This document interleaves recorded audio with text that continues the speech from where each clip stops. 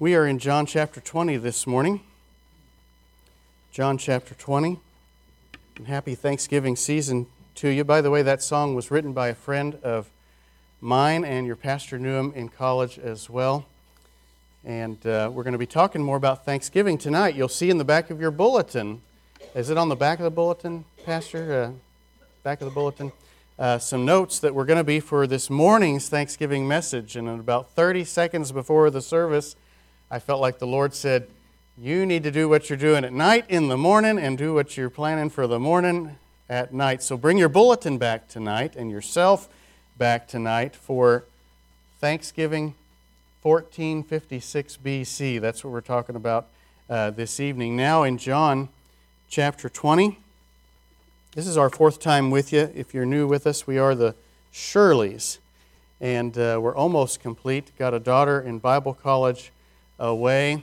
But the Shirley family is Jerry and Kimberly. This is Jacob. And when it comes to the Shirley twins, of course, they're Goodness and Mercy. Shirley, Goodness, and Mercy.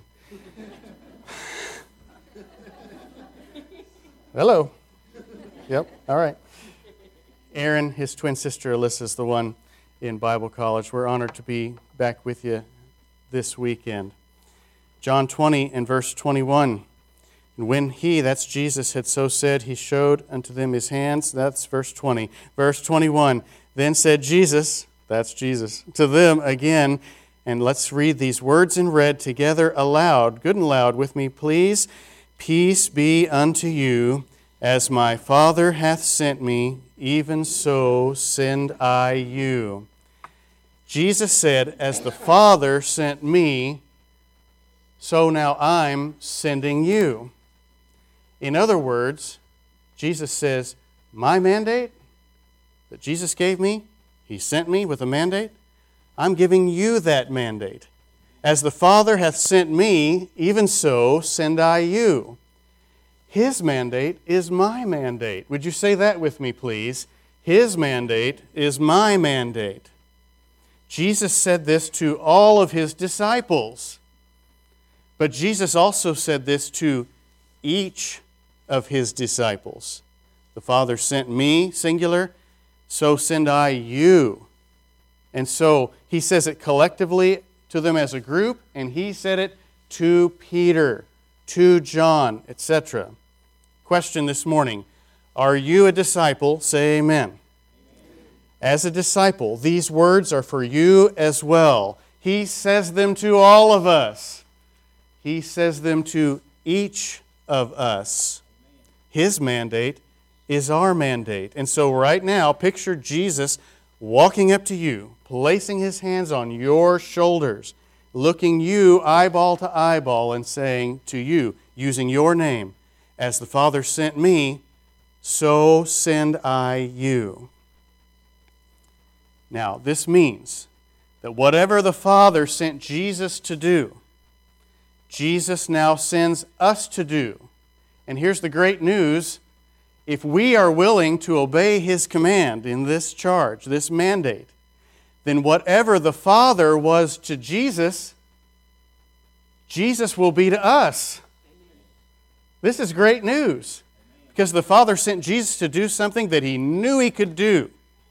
And Jesus is not now sending us to do something that he wonders, are they up to it?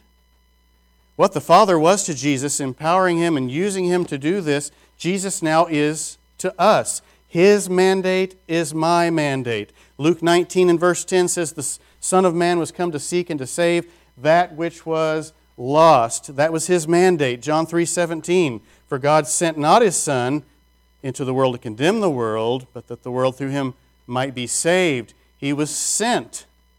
1 John 4:14, we have seen and do testify that the Father sent the Son to be the Savior of the world. In each of these verses we see this word send, because the Father sent the Son, and then we forget that he then turned to us and said, so send I you. It says that he sent Jesus specifically to be the Savior. He didn't send him to deliver the Jews from the Romans.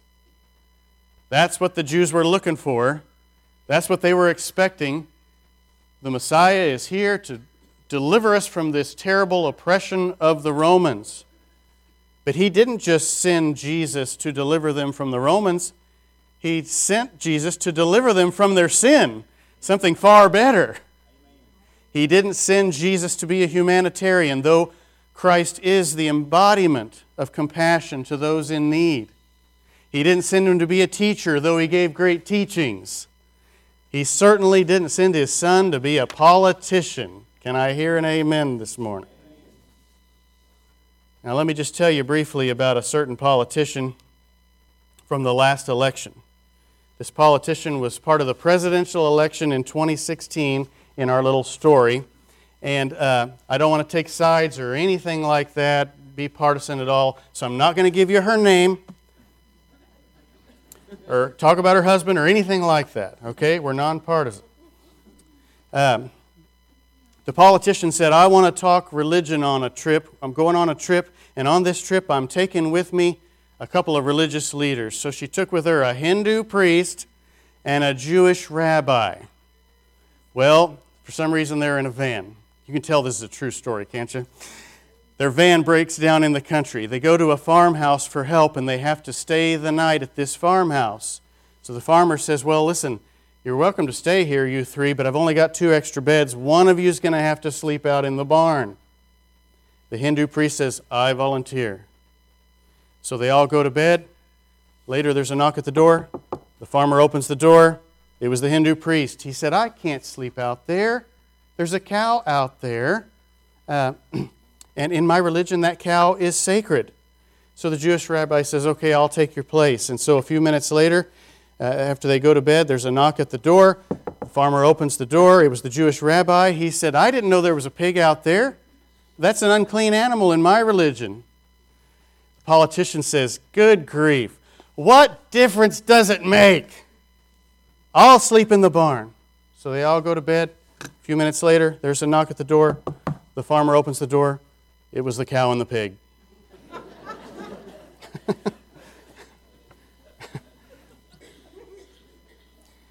So you can tell those jokes when you're a guest preacher and you can leave and just leave the pastor with all the trouble that remains behind. Have fun with that one.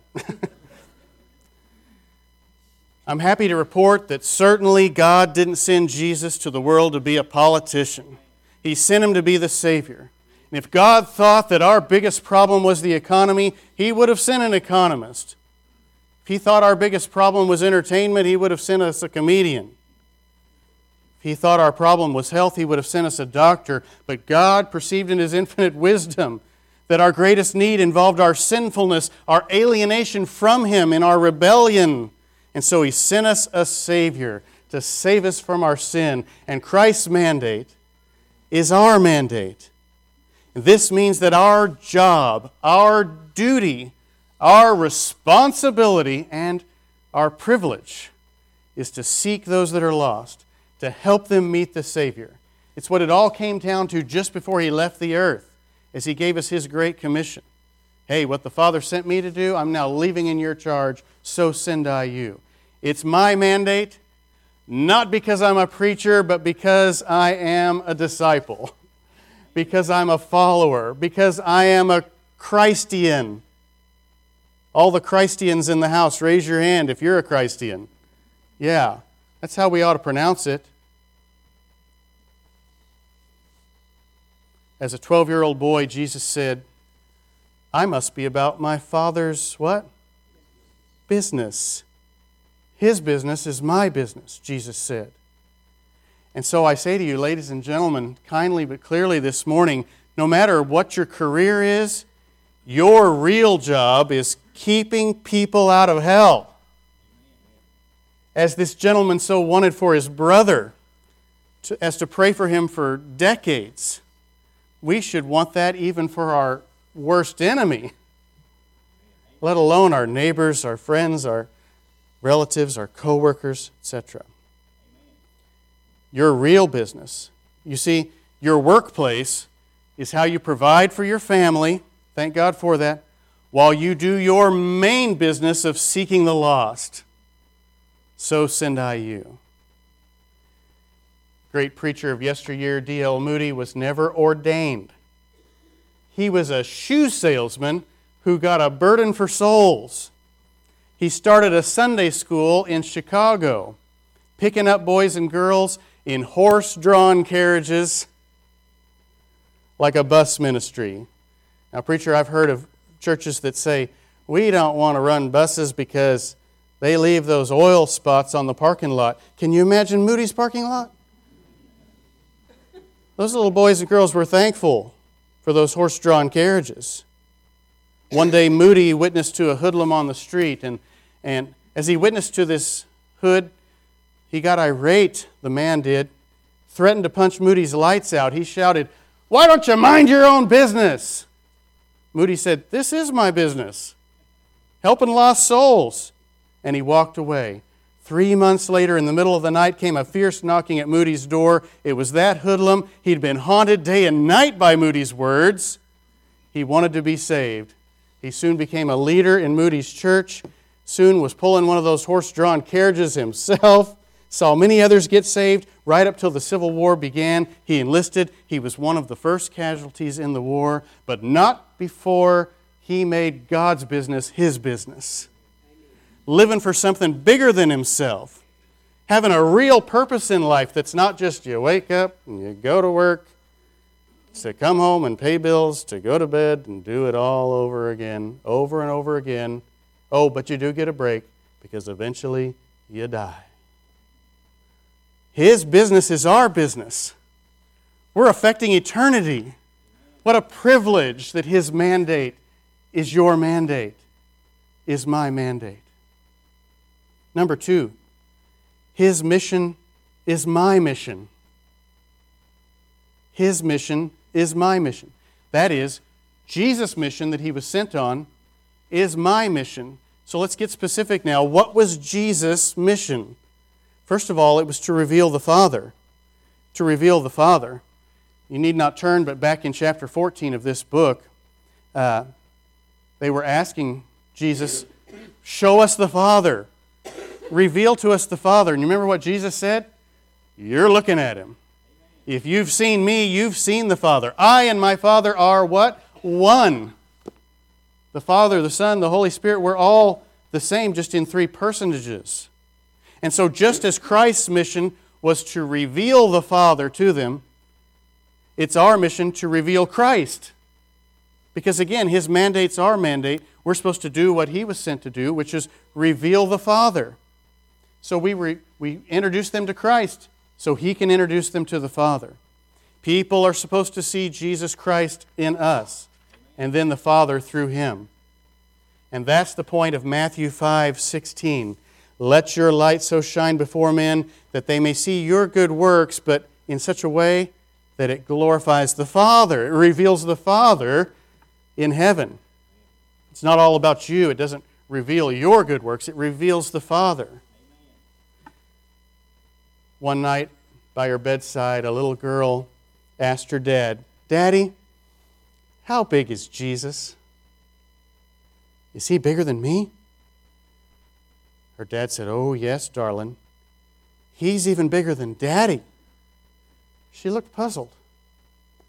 "What is it?" her dad asked. What's got you puzzled? She said, "Well, my Sunday school teacher said that I can have Jesus in my heart. But if He's that big, won't He stick out?" Now think now of the many people in your life, and you are the only Jesus they ever will see. You're the only Bible they'll ever hope to read. You know what I heard recently? It was convicting to my heart. No matter how poor of a Christian any of us might feel that we are, you're the very best Christian that somebody knows. There's somebody, and you're the only one they know. What a vast responsibility to be that sermon in shoes. And it's not us trying to be God. It was His idea. The Father sent me, I'm sending you in my stead to reveal the Father. Secondly, his mission was to redeem man. Now, obviously, we can't redeem anyone. And yet his mission is our mission, which is to see man redeemed. Revelation 5:9, they sung a new song saying, "Thou art worthy, for thou wast slain and hast redeemed us to God by thy blood." You know that word redeem means to buy back. Redeem, buy back. Picture with me a slave market where a good-hearted master swoops in onto the scene and purchases a man, a slave, and after he does says, "You're free to go. You've been redeemed. Yes, I paid a price for you, but I'm setting you free." Now, folks, I know that we're Baptists, but can I just say, I'm free! Okay? All right, let's go back to being boring.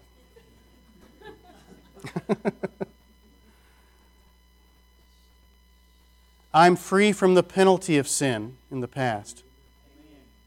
I'm free from the power of sin in my presence. Someday I'll be, in the future, free from the very presence of sin. Free from hell. Free from habits. Free in heaven. People today say they don't want to serve God. They want to be free.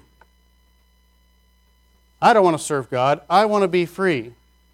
Isn't it ironic? Because then they remain in their sinful ways, puppets of the devil who continues pulling their strings.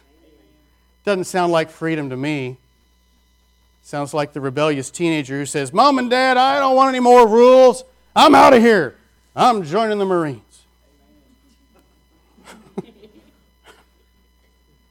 I'm going to be free. The only true freedom is found in Jesus Christ. John 8:32, "Ye shall know the truth, and the truth shall set you free." His mission is my mission, and I can't redeem a soul, but I sure can point them to one who can. His mandate is my mandate. His mission is my mission. Part of that mission, to reveal the Father, to redeem man. Number 3, to raise up a church. To raise up a church. Now, God has raised up a great church here. And I take nothing away from it. It's a wonderful privilege anytime we get to visit here and see what God has done. But question, are you satisfied? Would you like to just stay the way that you are for the rest of your existence? Or would you like to see God really raise up a church? Do something mighty where no human could take the credit for it, where everyone is just in awe and trying not to mess it up and saying, "Look at what God has done." To raise up a church. It was Jesus who said, "Upon this rock I will build my church." 1 Corinthians 3:9, "We are laborers together with God. Ye are God's husbandry. Ye are God's building." You are the church. Think with me of a construction site. Just as this building was at one time in the past a construction site, right? It was built one board at a time or one brick at a time, whatever. So the real church is built one soul at a time. His mission is our mission, to raise up a church. Now, folks, you've got a beautiful building. You've got wonderful programs. I would say you've got a good pastor, but let's just give it time. You've got a great pastor. I can't imagine how it could be better. And yet, lost people aren't flocking in.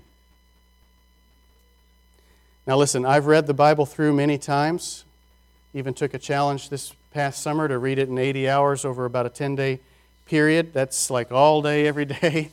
And one thing I noticed, there is not one verse in the Bible that commands lost people to go to church. Not one. But there sure are a lot that slap me across the face as I read it. A lot of verses which command me to go out and bring them in. Because His mandate is my mandate. His mission is my mission. Now listen, if we're honest, it's hard enough just to get ourselves to church. And we want to be here.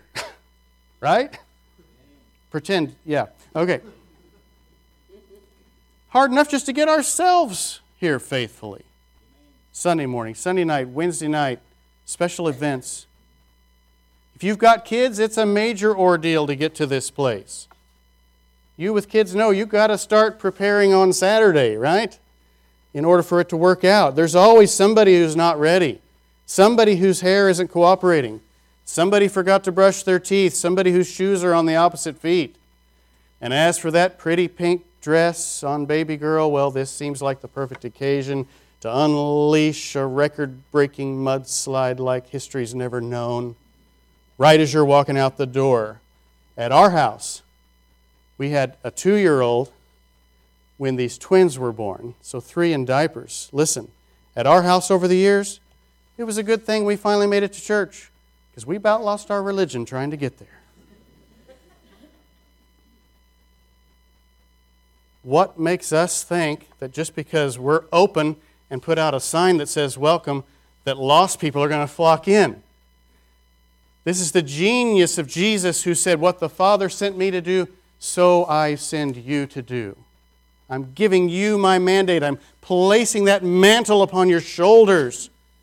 Take over for me in my absence. My mission is your mission, he says. Well, you're going to be the best illustration right now.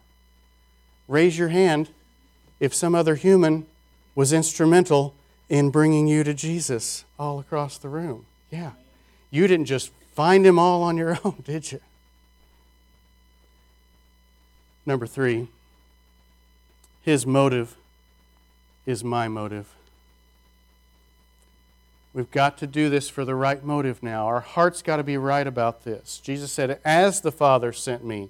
In other words, motive, as. In the same manner in which the Father sent me, so send I you.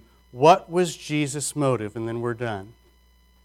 What motivated Jesus? I mean, though he was God, he laid aside the privileges of his deity to become fully man for us. He had human motives like we do. Hebrews, I think it is, says that he was subject to like passions as we are. He had motives. So what were his motives?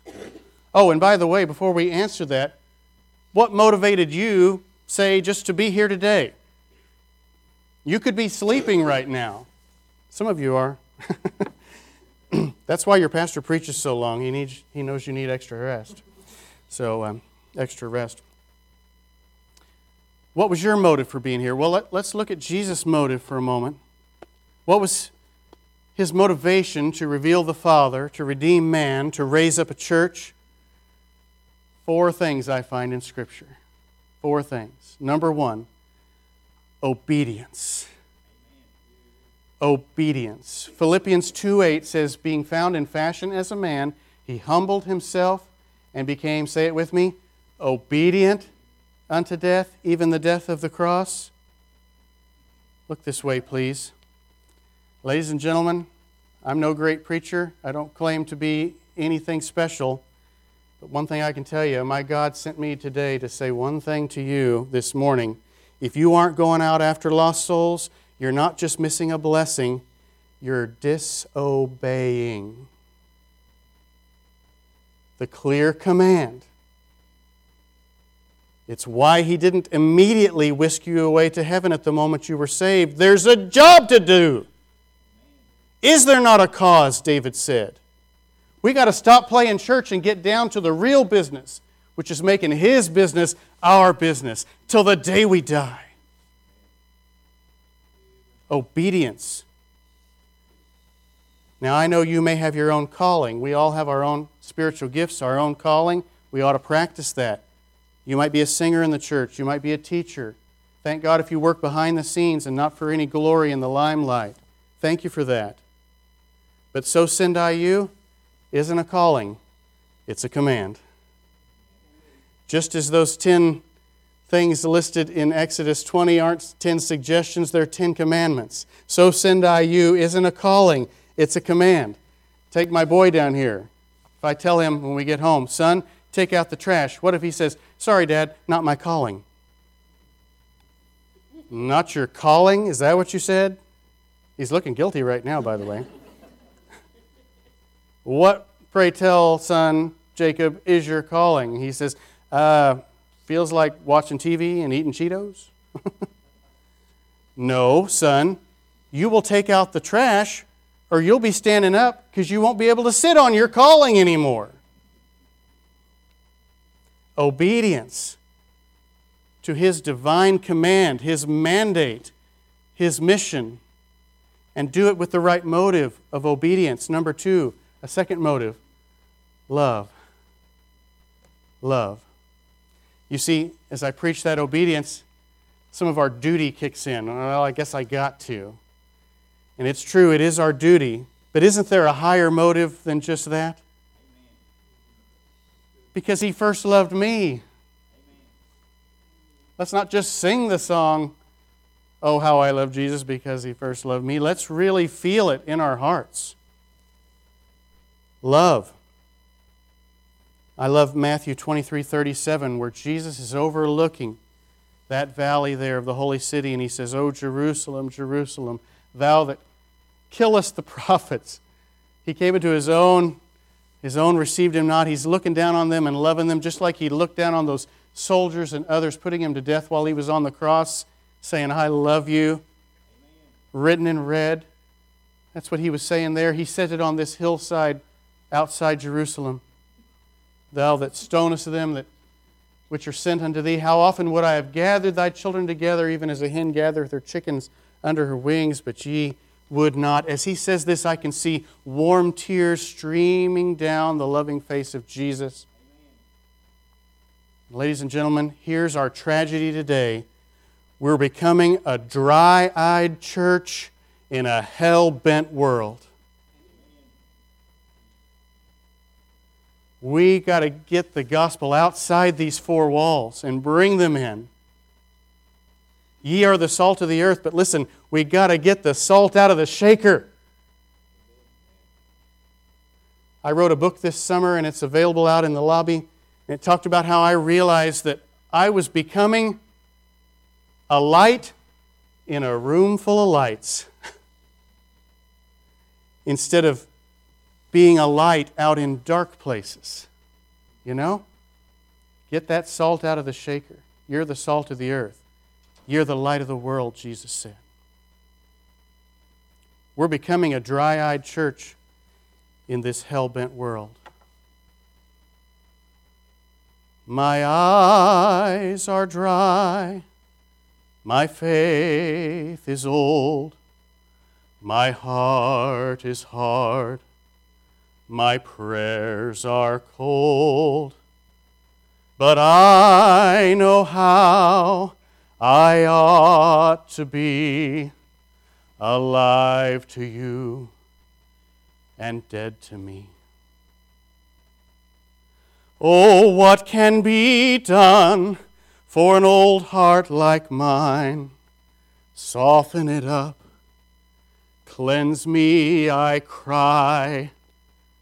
Make my heart break, let tears once again flow down my face for the souls of lost men. Have you ever done that?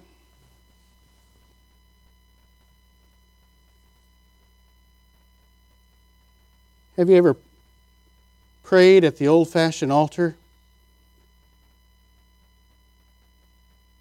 for God to ignite your passion? For God to help you to remember what it was like to care for lost souls? You remember what it was like to be lost yourself?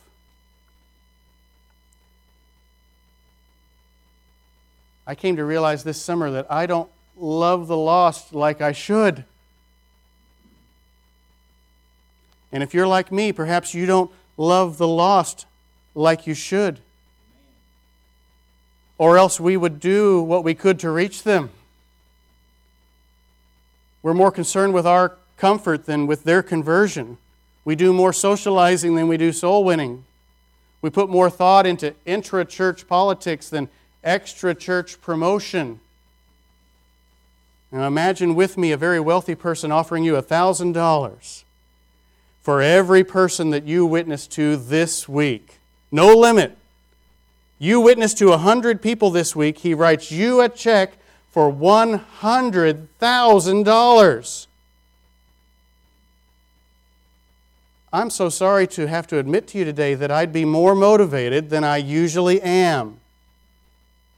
Be honest now, how about you? And isn't a soul worth so much more than money? Why won't we do for simple obedience and love what we would do for money?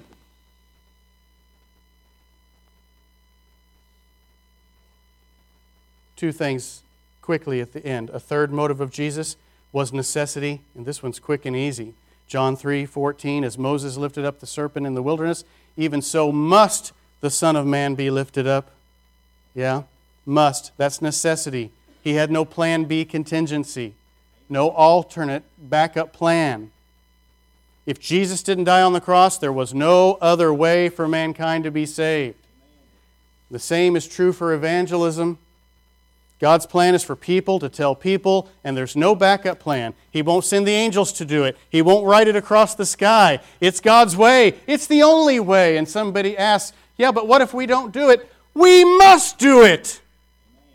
Again, it's a mandate. We've been sent on a mission.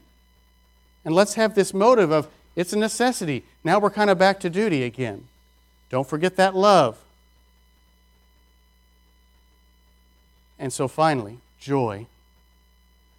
The final motive of Jesus should be our motive, which is joy. Remember again Hebrews 12:2. Looking unto Jesus, the author and finisher of our faith, who for the what, church? Joy that was set before him endured the cross. It was for the motive of that joy.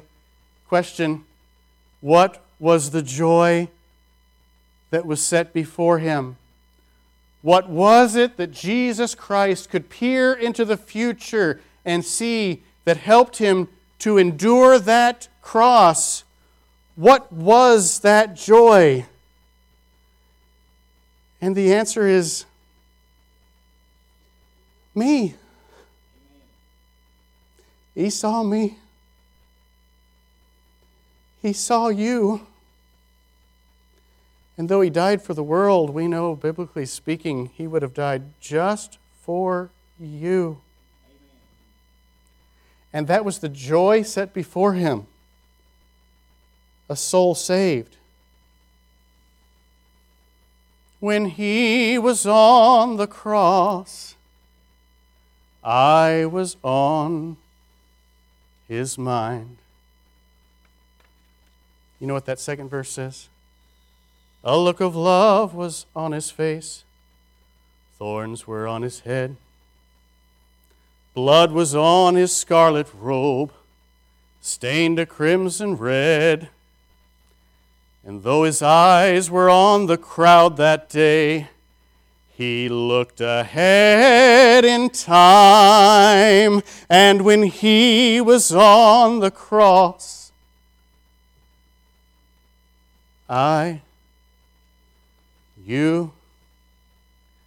we were on his mind.